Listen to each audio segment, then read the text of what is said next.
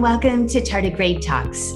I'm your host, Dr. Jody Samra, and this is a podcast for anyone interested in cultivating greater psychological health, wellness, and resilience. In this week's episode, I am thrilled to introduce you to William Higginson, a stunningly talented artist and entrepreneur.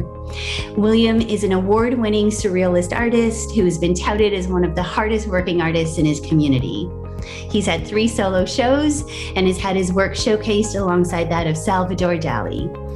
He's the former director of Vancouver Art Battle, a competitive painting event, co-founder and community director of Direct to Artist, and former membership chair of the Federation of Canadian Artists.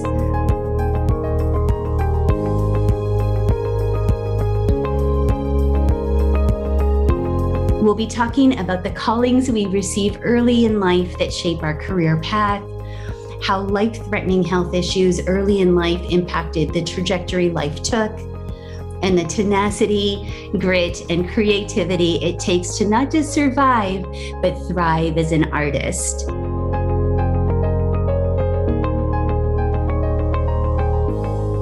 Bill, a huge welcome. I am so thrilled to be speaking with you today.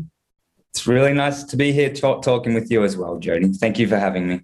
Well, and it's nice to kind of voice to voice be able to connect because, of course, pre-pandemic, you and I were office neighbors and the clinic that I worked at in your studio. And, you know, since our world went a little bit wild, we've both given up our kind of respective office spaces. And so nice to connect with you virtually. Oh, likewise here, Jody. I do miss the face-to-face, but there's gifts that come with what's happened. And also we do miss our studio downtown, but it's nice to reflect back and create a different lifestyle around what's happened.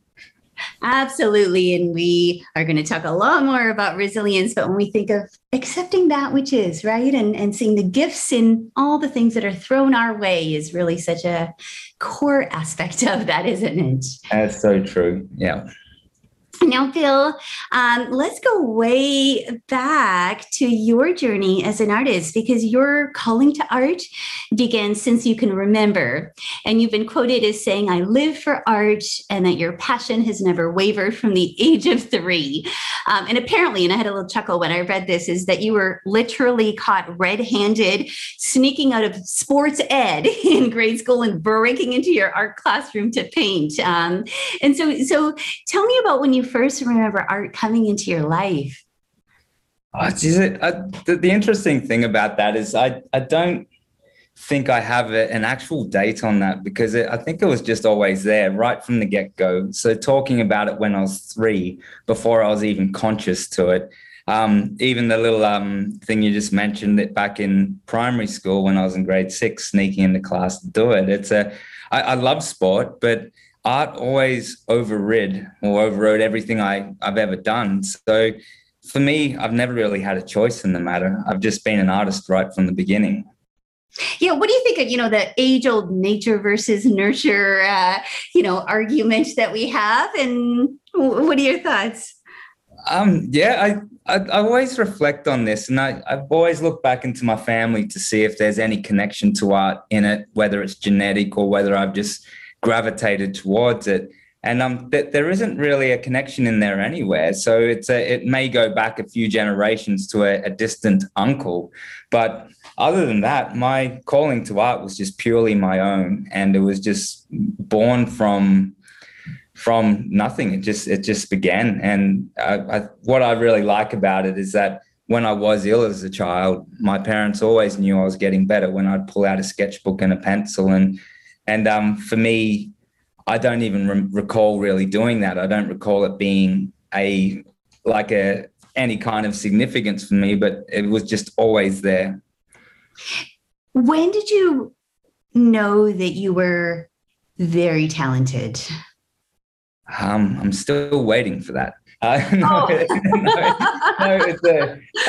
The thing is, I knew I had a passion for it, and I've always believed that passion outweighs any kind of talent. And so, admittedly, I never really considered myself a natural artist.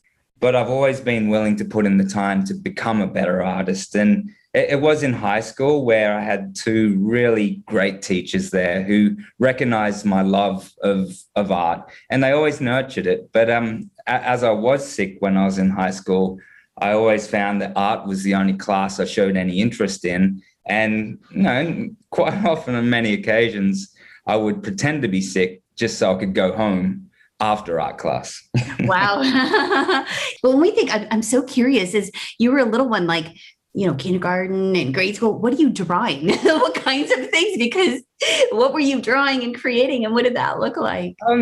It was always just scribbling characters and also sculpting like little people out of Play-Doh and blue tack or whatever I could get my hands on. I remember always building stuff in the backyard in like mud pits or whatever it was, but just always pulling something together to see something new come to life. And I think that's even part of why I reflect on my life as a surrealist. I was always trying to create something that I couldn't see in real life.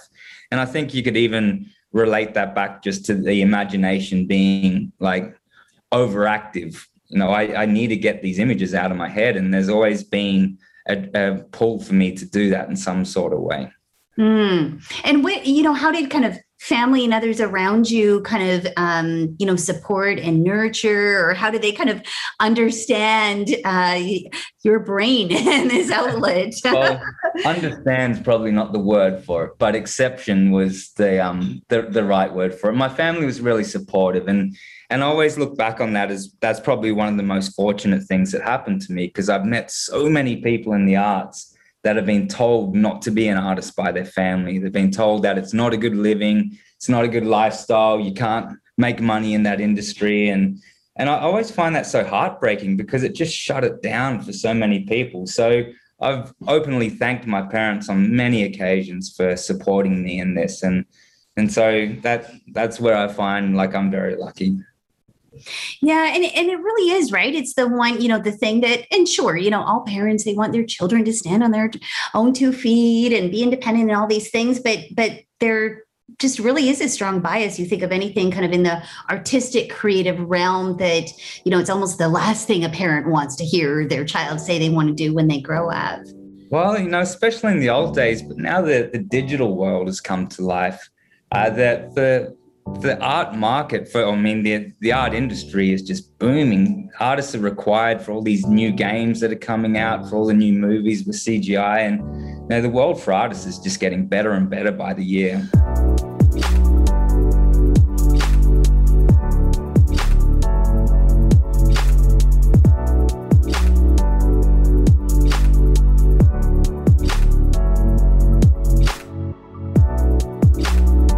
Now, William, at 11 years of age, you were struck down by life-threatening liver failure, which left you in a coma for a number of days on life support. And a few weeks later, you recovered, only to be diagnosed with leukemia. And so for you, very early in life, art became more than just a pleasing hobby, but really a coping mechanism. In so many ways. And it's, I was always an optimistic kid, and I always think back to the illness as, again, I was fortunate to have a good family around me and a support system of brothers who could pick up the slack in any regards. But the illness was a defining moment in my life, which I think in many ways may have brought me out as an artist, because you can get into the whole premise behind art therapy and that kind of line of thinking. And I actually think on so many occasions I was moving to art just to take my mind away from what was going on in my life. And it was 2.5 years of chemotherapy.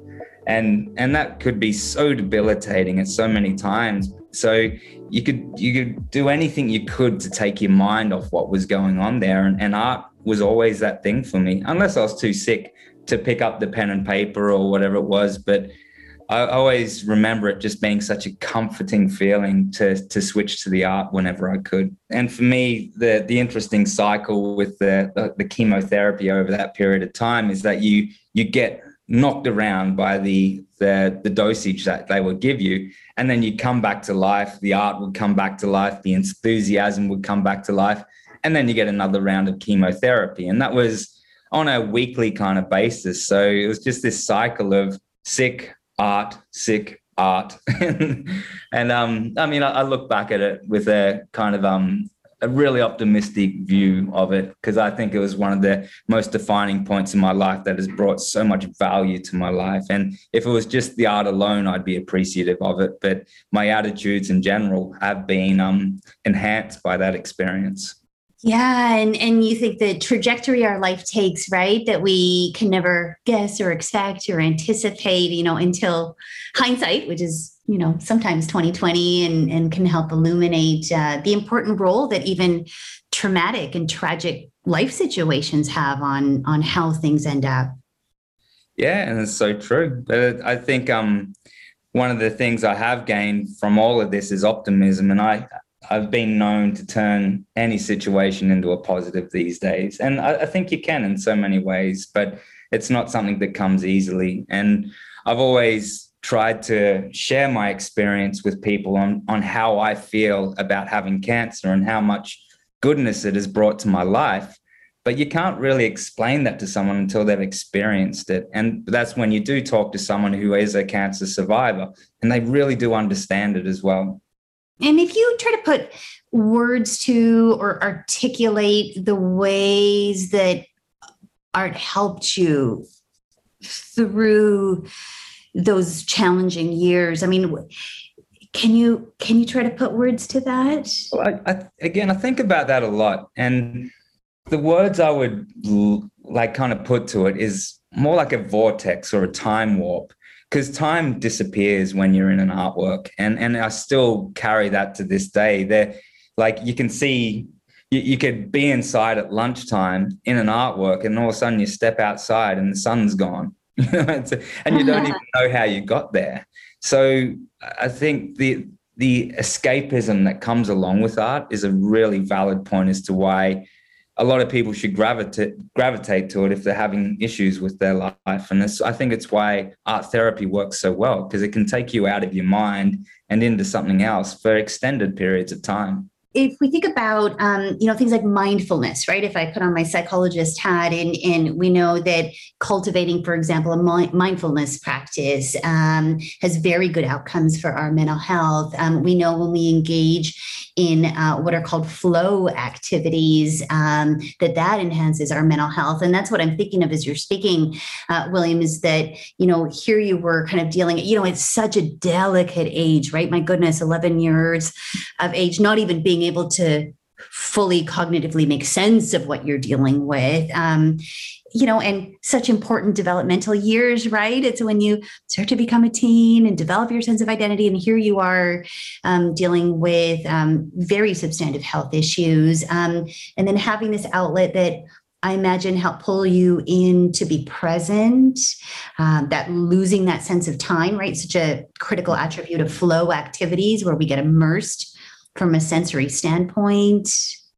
Yeah, it's really interesting thinking back on it, because even just talking about it, like the emotional side of things come back up. And I really liked sport, and I was one of four boys, and we were always playing around in the backyard. But when that sport got taken away from me when I was ill, I had a lot of frustration pent up, because I wanted to run with the other kids, but I couldn't run with the other kids. And so you got to refocus or rechannel that energy into something else. And that's where I was very fortunate. Once again, it's the teachers that I had in high school.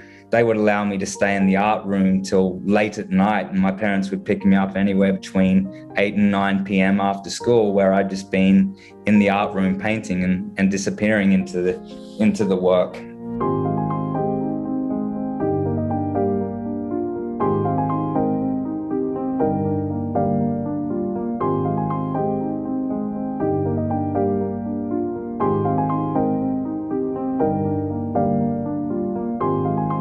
Now, you knew very early on that this was something you wanted to pursue as a career, yet some approaches and decisions in life didn't quite get you there the direct route, and you had a little twist and turn a little bit later in your teens. So tell me about that. Yeah, it's interesting when you think about it, because all I cared about was art, but not getting a good enough score in English and all those other things that were the reasons I couldn't get into art college. So I was a little bit stuck when I left school, and so I joined the military. And that was an experience in itself. I could talk about that forever, what it actually did to me. And I was 17 when I did that. But after the military, I worked at Warner Brothers Movie World in a warehouse. And then the job after that, I actually worked in a hospital. And the last place I ever wanted to work was in a hospital again. But the job that I got offered was just a very relaxed, taking people around in wheelchairs for their x-rays, and I didn't have to do any dirty work or anything like that. So I took it. But the really interesting eye-opener that I got in that experience was seeing people at the end of their life, and I got to talk to them about it. And that's where I got a really good kick in the butt to get back to what I was passionate about and get back into the art. So every day I was at that hospital, I would sit on the patio on my lunch break and I'd be in a sketchbook, and I was kind of planning my reapproach into the art world. And I knew so deeply in me that it was there and I didn't have a choice in the matter. But at that point, I was flying blind, and all I was going to do was just do my best to create and see where it went. And here I am in Canada. So, yeah, long story short. Well, and tell me about that pivot point, because you were about 30, is that right, when you kind of picked up and moved here to Canada? Yeah, it was. And I needed a new beginning because, I mean, I love my hometown in Australia, which is the Gold Coast, and surfing and drinking and barbecues and all that kind of stuff. But there was so much there that was holding me back in a way. And, you know, that might have been my own issues that were holding me back. But I needed a new start, and I wanted to see if I could make things happen in a new country. And so I'd met a Canadian girl in Australia, and we both came back here, and she was a huge influence on me and my health and the way I live my life. And that didn't pan out, sadly, but that was okay. It worked out for the better. But when I got here, the plan was to give it 2 years and see how I went. And it's just the tenacity that was required to make a go at it in the art world here was enormous. But the welcome I got from everybody here was just incredible. And it's the reason I'm still here. What was it, 12 years later? I was so welcomed by the art community. The success grew quickly. It's even just touching on that now brings up a lot of emotions, because it was very difficult. I found myself standing in Stanley Park with 40 artworks on easels at 10 p.m. waiting for a sale on a Sunday night. Wow. And quite often they didn't happen, but that's the thing. It took a lot of work to get it up and running. But when I got it up and running, the results just snowballed, and they just got better and better.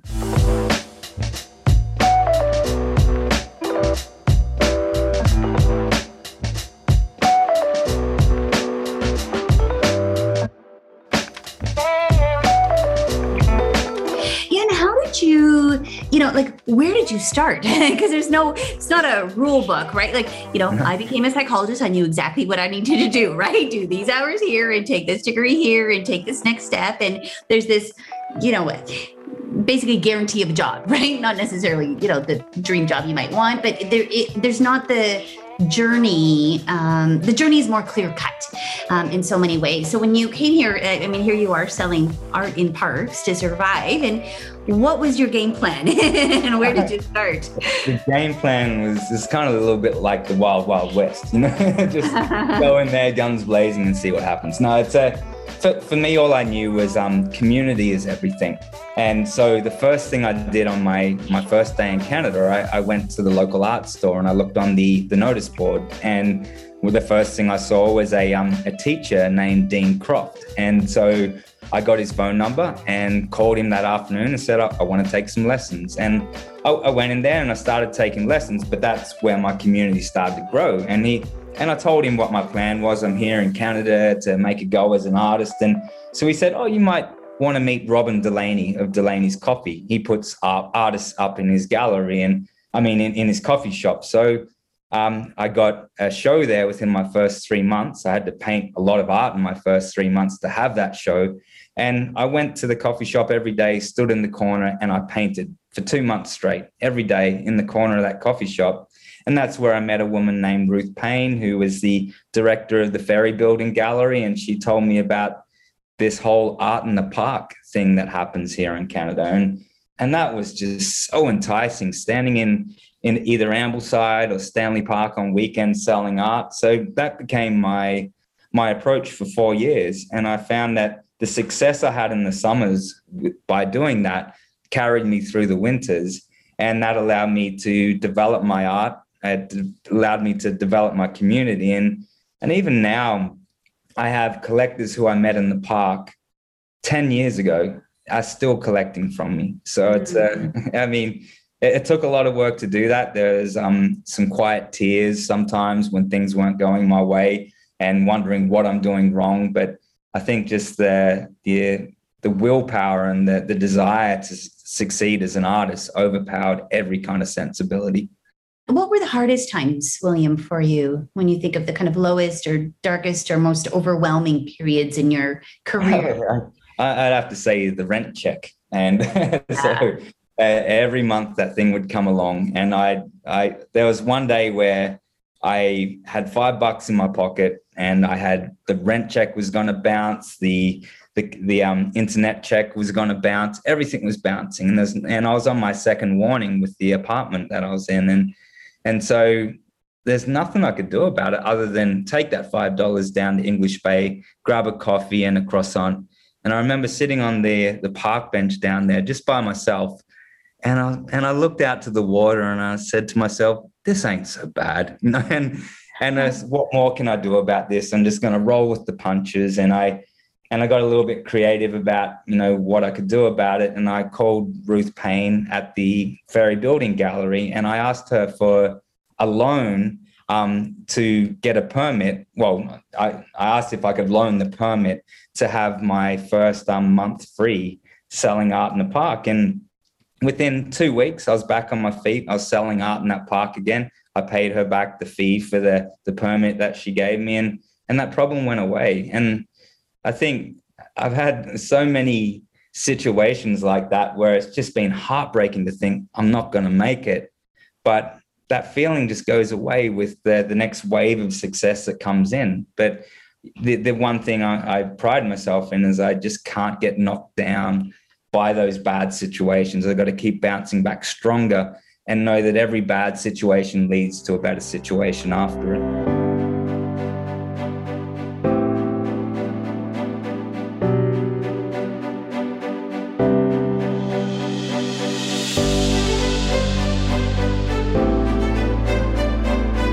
A lot as you're speaking of gratitude, right? Holding on to gratitude for things that were going well, right? Looking out on Stanley Park and saying life could be worse, right? That took a lot of effort. I bet, yeah. Perspective. But when you think about the self-talk, because our self-talk is so powerful, right? And one is we have tens of thousands of thoughts a day. So we are thinking beings. And of course, our thoughts shape so much of the reality that we perceive. And so, to anyone who's listening right now that says, oh, here I am, like questioning, can I do this? It's so hard. What a challenge. Am I capable? Like what words of advice do you have, William? For me, what I've realized is that every problem goes away. And I mean, that's broad to say, but I mean, these challenges that I've had are in the past and I feel great today. I didn't feel great on that day, but what I try and do is look past that problem and know that I'm going to be better once I get through it. And I mean, I've got to actively solve that problem. For me, it's a difficult one to explain, but the level of optimism I have for life has come from my experience with cancer. And just every day above ground to me is a gift. And I'm constantly racing the clock, to be a better person every day if I can make that happen. And so I'm constantly looking for ways of doing that. I hope that answers your question. Yeah, it is. Well, when we're faced with mortality, I mean, there is this radical perspective shift that can come along with that. And I think it's about perspective and trust and confidence in ourselves. Well, that's always a tough one, isn't it? Sure. Well, and often we get in our way more than anybody else does, right? We self-limit ourselves much more than anyone around us will. Oh, it's so true. Yes. And I reflect on that often. And a lot of people tell me I need to be more confident with what I do. But also, I don't want to be too overconfident because I want to make sure I'm constantly building myself to be a better person. And it's if I thought I was the greatest person, there's no more room for growth. So I always found that a fascinating balance with myself. But if you sit in the middle of that, you can find a really cool place. But if you go to the other side of that, which is the lower end, that's where you have to really work to build yourself up. And I've been both places. I had a big ego when I was a younger artist, and I was very lucky to have a teacher that helped me get through that. And then there's a point where I had no ego, and I also had people around me to help me build that back up. So again, it's the people who are around me who have really made the difference in my life. Well, isn't it our relationships, right? And that community that you've spoken about that is so important for all of us, and we have various micro communities that we belong to, and mentorship, because I know, one of the things that I really admire about you is a real strong value for you is to kind of encourage and support artists to be able to create a livelihood and livable wage off their work. And you're very kind of business and entrepreneur oriented and really value supporting other artists. Well, it's been a very large part of my life. And I always ask myself why I try to help so many artists. And I can't really answer it other than I love doing it. And I love seeing someone else succeed because of the knowledge I shared. And I have done a lot for the art community here, and I put a lot of blood, sweat, and tears into it, even to the point I landed in hospital from my efforts once because my body stopped working on me. When I had the tech company Direct to Artist, the amount of blood, sweat, and tears I put into that one was it really dragged me down. I got overweight. I got unhealthy. I completely had forgotten about my own self-importance and self-worth, and I was just busy trying to help others. And I did help a lot of people in that period of time, which was kind of the balance where I felt good. But there was a point where I had to really turn around and take a look at myself and get myself back in order. Yeah, and it's not easy for us to recognize, is it, when we're in the midst of it, that we're so passionate and excited and wanting to do, but ultimately our body always tells the story. Oh yeah, and some of us have to learn the hard way, right? And I certainly did.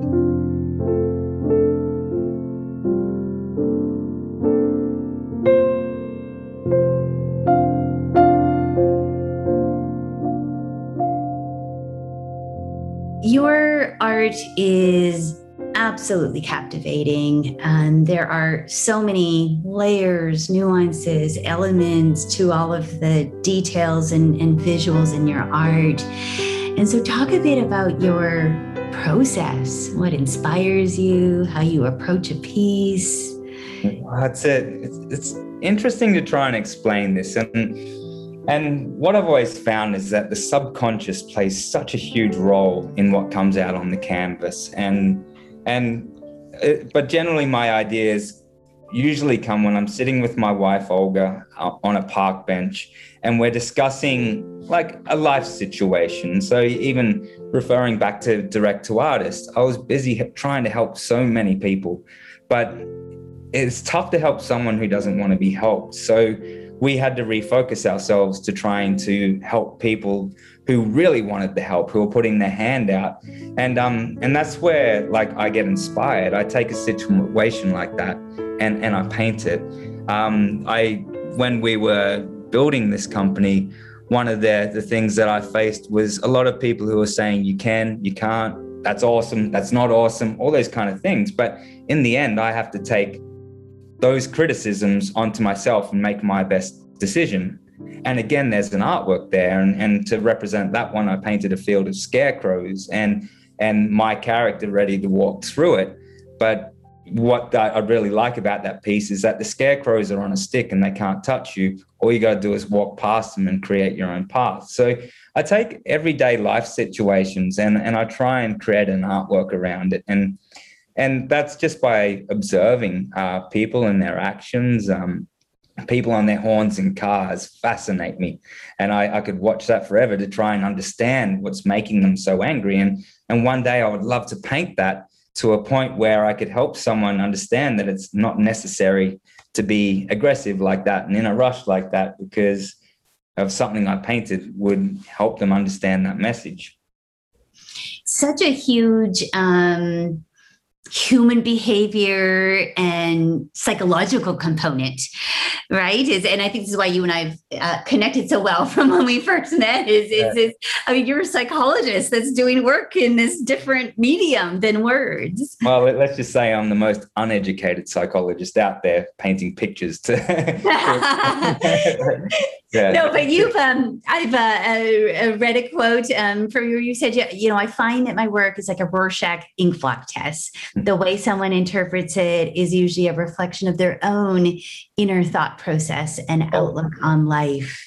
And that's a part of it. So if I paint my story, generally, so many other people have experienced that feeling. So if I create it, someone else's interpretation is going to be from their own point of view. And it may skew differently as to how they see it. But if I throw that out there, all of a sudden there's a dialogue happening in the viewer's mind. And as long as that's happening, that's what I focus on. So if I put enough, well, I'm looking for the right word, like antagonist kind of like imagery in there, something to provoke a thought, I've done the job. And it's the thing is, I love art that makes people think. I love art that puts two people into a conversation as to why the artist did it. And quite often, someone's interpretation is going to be wrong, but it's not from their point of view. It's actually right.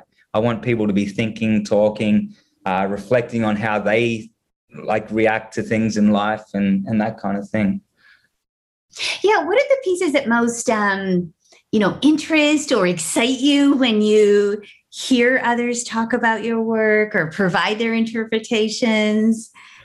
Oh, I've had people stand in front of my art and cry. And I mean, I've had people stand in front of my art and laugh. Both reactions are equally as valuable to me. But when I've really moved someone is when I've really done a really good job at it. And like I won't go into any specific artworks, but the idea that one of my concepts has made someone go so deep into themselves and potentially come out the other side with an answer as to how they're being, taking things in their life and reacting to things. And damn, that's a really muddled way of explaining it, and that's probably why I paint pictures and not talk about it. But I've seen it happen time and time again, and that's when I know I feel the utmost satisfaction from what I do. That impact and that emotional connection, right? And the emotions that get evoked. Yeah, and that's right. And I am a very introspective kind of person. Like my empathy meter is off the chart, which is, quite often a curse, but it's also a gift. But that's why when I do paint, I like to really get deep into some sort of a feeling and do my best to create that feeling. And it comes out in different ways. I know I'm a long way away from really getting that imagery out of my head as I see it, because I don't have the skills to properly paint what's in my head yet. But as long as I keep working away on that, it's going to come.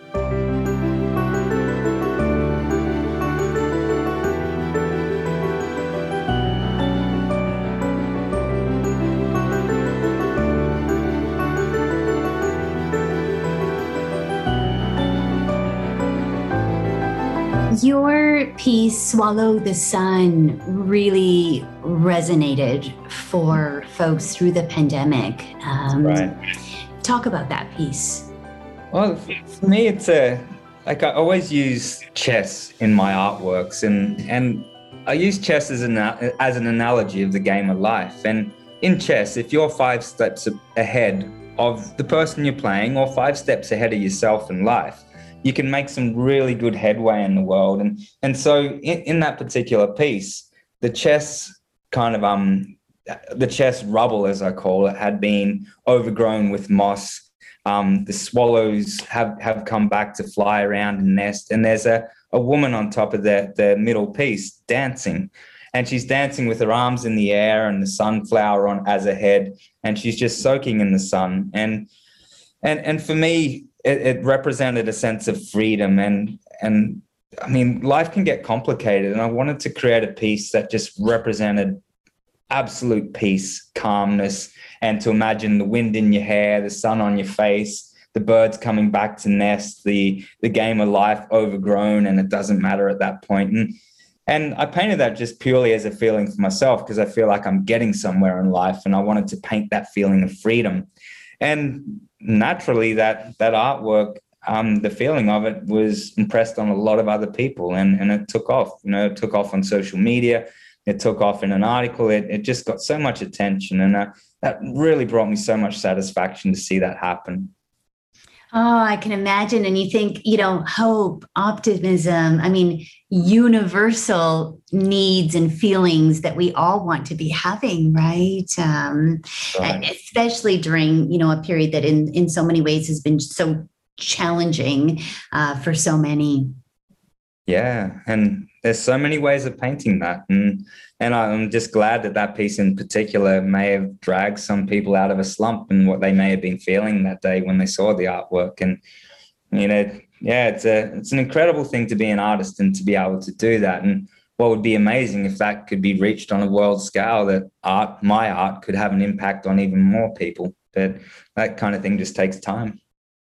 Now, the theme of redefining perception seems to permeate through your art, and you yourself have multiple times redefined yourself. And not only are you an artist, but you're also a very successful entrepreneur. And it kind of two paths that at times can almost feel like this oxymoron. And so say more about the kind of business-minded entrepreneur end of your or aspect, I should say, of your life and career.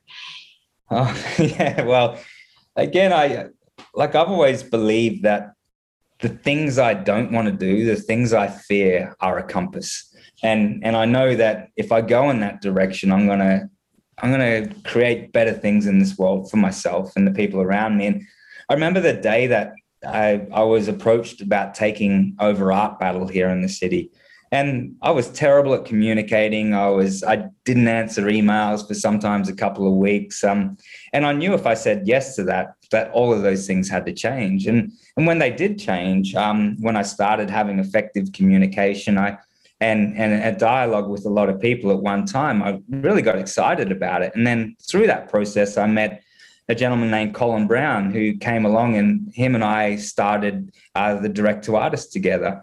And he's a numbers guy, and he's an incredibly intelligent dude that can really change an industry if he chooses to. And being with him in this position, building this company for so long, I got insight into numbers and how they work, and I kind of got a little bit addicted to it. I like spreadsheets these days, I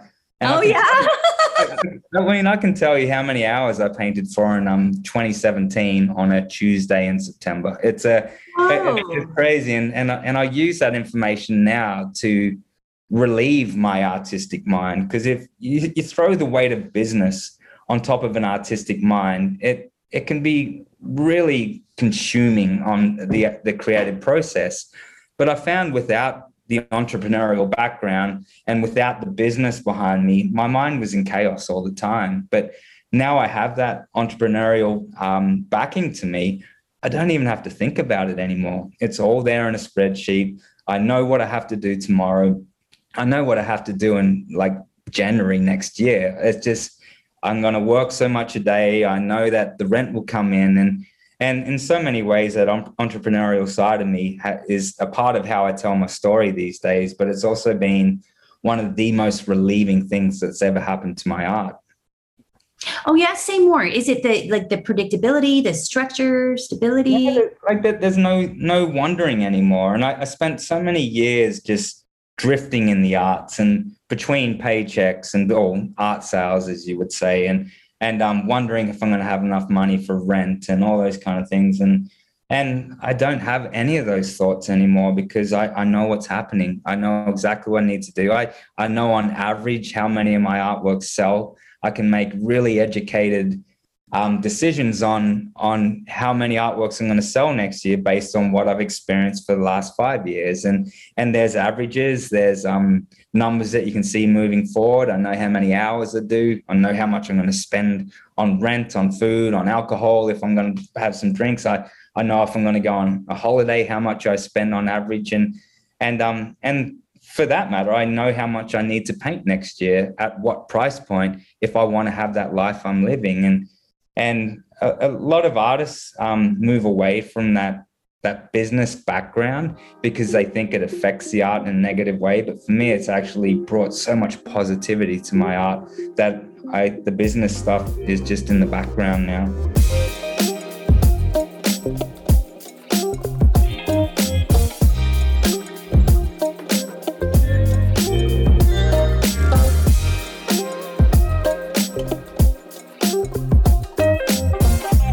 So much discipline, right? When you're tracking the hours that you're working, and I mean, how did this come to be? Was it just kind of you on your own? Did you get mentorship or advice or coaching? I mean, how did you start to build this level of kind of tracking and detail and projection?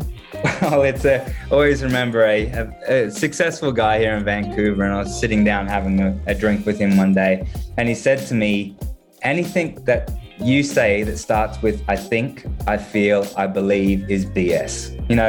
And my whole life was, I think this artwork's worth this. I think I'll make this money. No, I feel, all those kind of things. And it's so true. The moment I could get that vocabulary out of the way, things really started to change for me.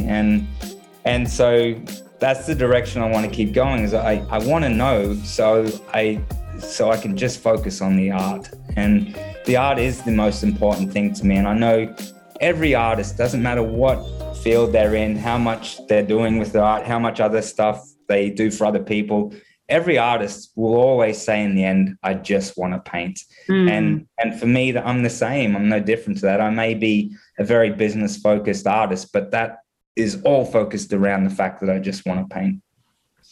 Yeah, and it's an area that I do think, again, we think of that oxymoron, right? I think there's this perception of, if I think about the business end or the money end, that somehow is going to take away from, my passion or the true reason I'm doing it, right? And we hear these kinds of feelings and sentiments, and it sounds like, for you, that your advice to anyone who's kind of starting out in the, proverbial kind of struggling artist is that this can actually give you a lot of peace of mind to be able to plan and predict. There's so much that's unpredictable in this career to begin with, that it's kind of, what I hear it is controlling that which is controllable. Well, and that's right. And I think the chaos of being an artist drifting had more kind of negative effects on my art than the way I am now. And the advice I give to any young artist, and it's very simple, is that you are running a business. You have to put out receipts. You have to track time. You have to have a little bit of knowledge about, the effort you put into something and what's coming back for it. And I mean, I know there's been artworks where I've earned $3 an hour on them because of the discounts I gave to someone. It's ridiculous. But the fact that I know that makes so much sense. I need to know how much I'm spending on frames, on canvases. So again, I can make good educated decisions about, what steps I need to take at the end of the year. And I'm being from Australia, I love my family, I love my home. I want to get back there. So I need to know I've got to have a few grand spare at the end of the year to go back there. And the fact that I know that I have that brings me so much peace of mind. Yeah, great. I think great advice, right? Especially because the financial insecurity is one of the most challenging aspects. I think for many artists, especially kind of early in career that are trying to dabble in and think, can I make this a go? Can I make this a career? Can I do this full time? Does it have to remain a hobby? And all of those questions. Oh, it's taxing. It is in so many points in my life, it was a horrible feeling. And I remember just even the tax side of things. I didn't always have my ducks in a row. And when I finally got my ducks in a row regarding tax, I got a really big bill that just threw me off, mentally. It threw so many things off track for me. But all I knew is that was my price for not taking care of stuff for so many years. And when I got that bill sorted out, I felt so good about myself that I finally had things moving in the right direction.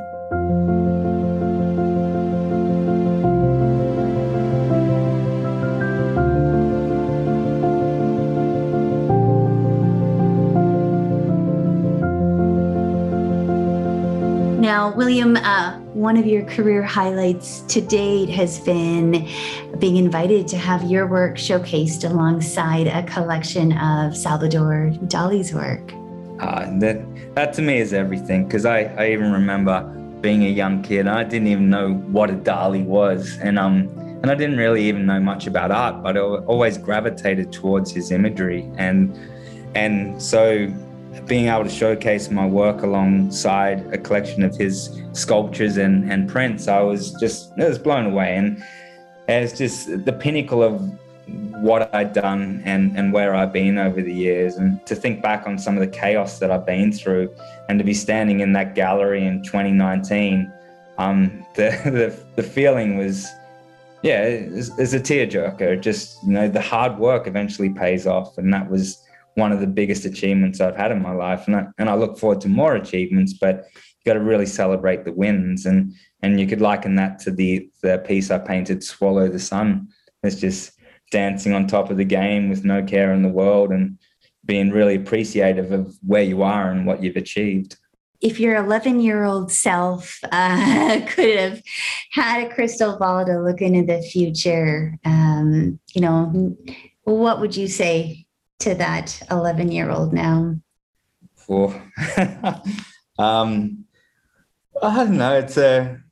I've got a million sayings that come to mind, and I always remember my mum gave me a poster when I was younger, and it said, never regret the things you have done, only the things you've never tried. But I think the advice I give to myself is, so often good people can be walked over, because they're caring, they're giving. And I've always felt that, I have been walked over on so many occasions for being the good person, doing the right thing. But that pays off so well in the end. And I don't want to use the term pays off because it's the wrong terminology for it, but it's far more rewarding as a human.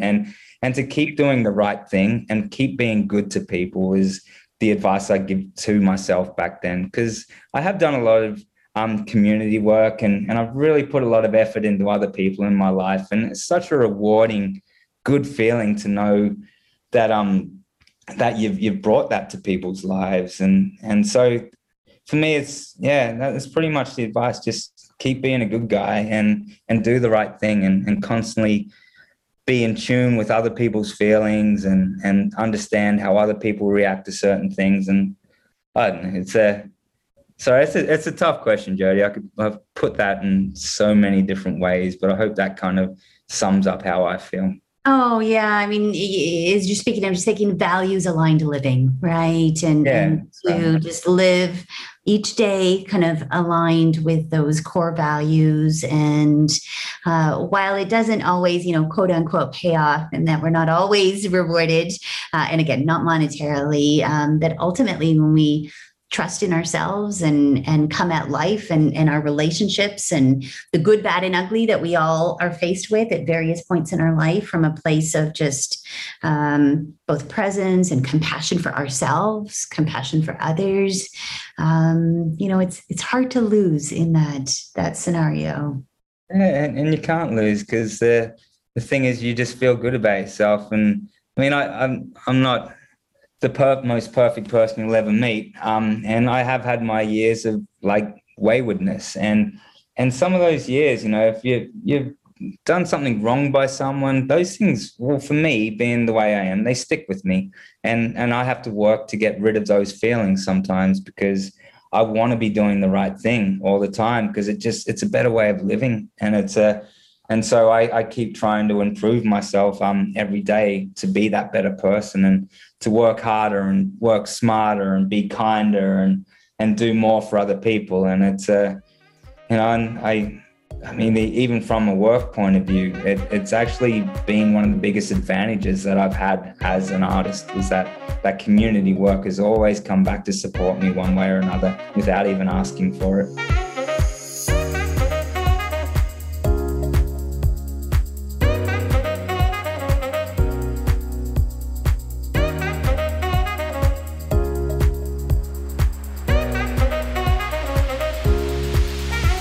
To ask you, who are your favorite artists?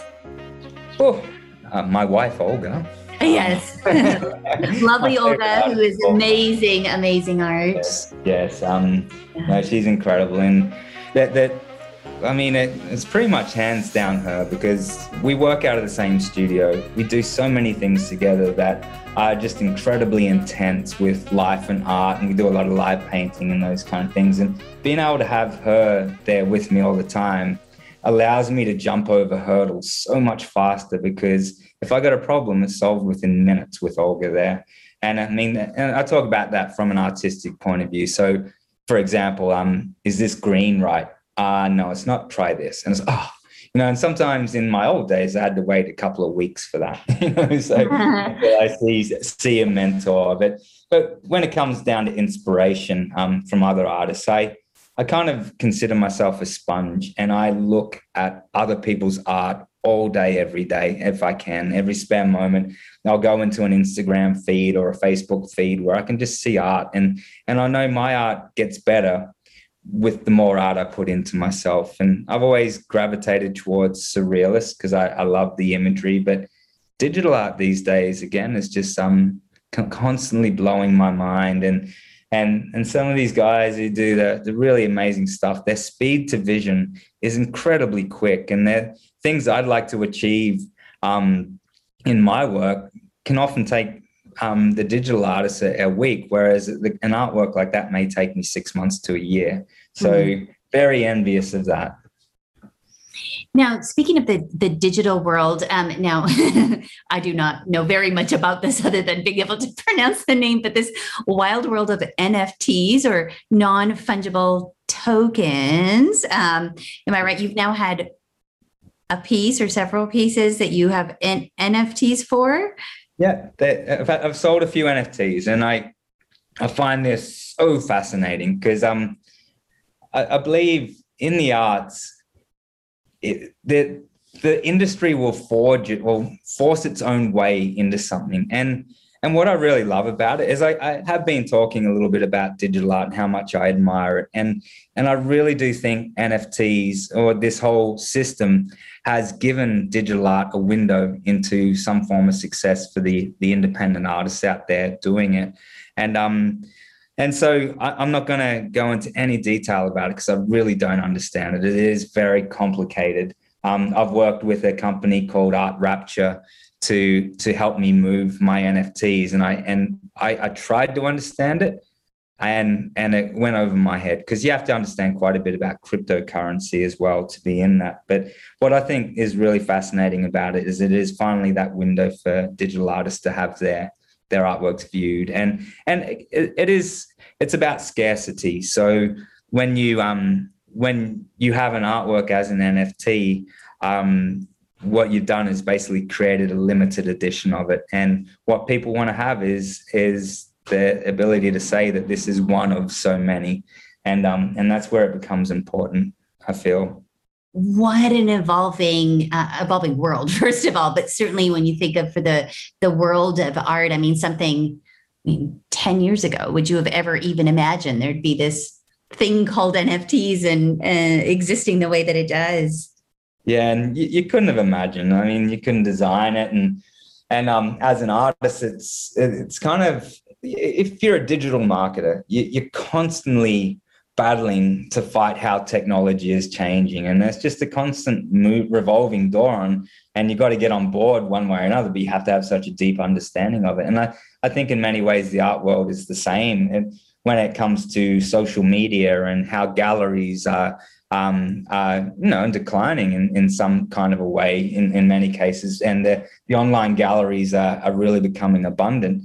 Artists have to really switch their game and understand how they're going to move with the art world and to make the right decisions as well, because no artist really knows what the future of NFTs are and how it may value or devalue an artwork. But the decision to get on board has to be taken really cautiously, because again, those images are limited. So the moment you limit an image, that's it. And so for me, I am cautious about it. I always lean on the professionals around me to help me make decisions. I don't want to ever say that I make all of my decisions on my own. I have a lot of good people around me who help me get those decisions down. I just want to end with a final question. What's next? And if you go into your kind of time machine and fast forward, where might you think life is going to take you? Well, the craziest thing is from year to year, it's been such a mystery lately, but something amazing happens every year. But for me, I just want to keep evolving as an artist. I just want to keep learning and keep growing my imagery, because as I said earlier, the images in my head aren't as clear on canvas as they are in my mind. So my goal is to keep continuing growing the skill and keep hopefully getting in front of more and more people so that my imagery is affecting more and more people. And that's where the satisfaction is for me, when I get an email from someone saying how much the artwork has brought to their life and how it makes them feel every day. And for me, that is absolute satisfaction. Well, William, I wish you all continued ongoing success. And thank you so much for your time. Thank you for the work that you do in your community and the support that you provide to other artists. And thank you for sharing a bit of the personal part of your journey. And thank you so much to our listeners for tuning into Tardigrade Talks. If you've enjoyed our conversation, I would love for you to subscribe and consider sharing with a friend. We have a breadth of free resources at tardigradetalks.com. Thank you, and I hope you join us again. Wishing you psychological health, wellness, and resilience until next time.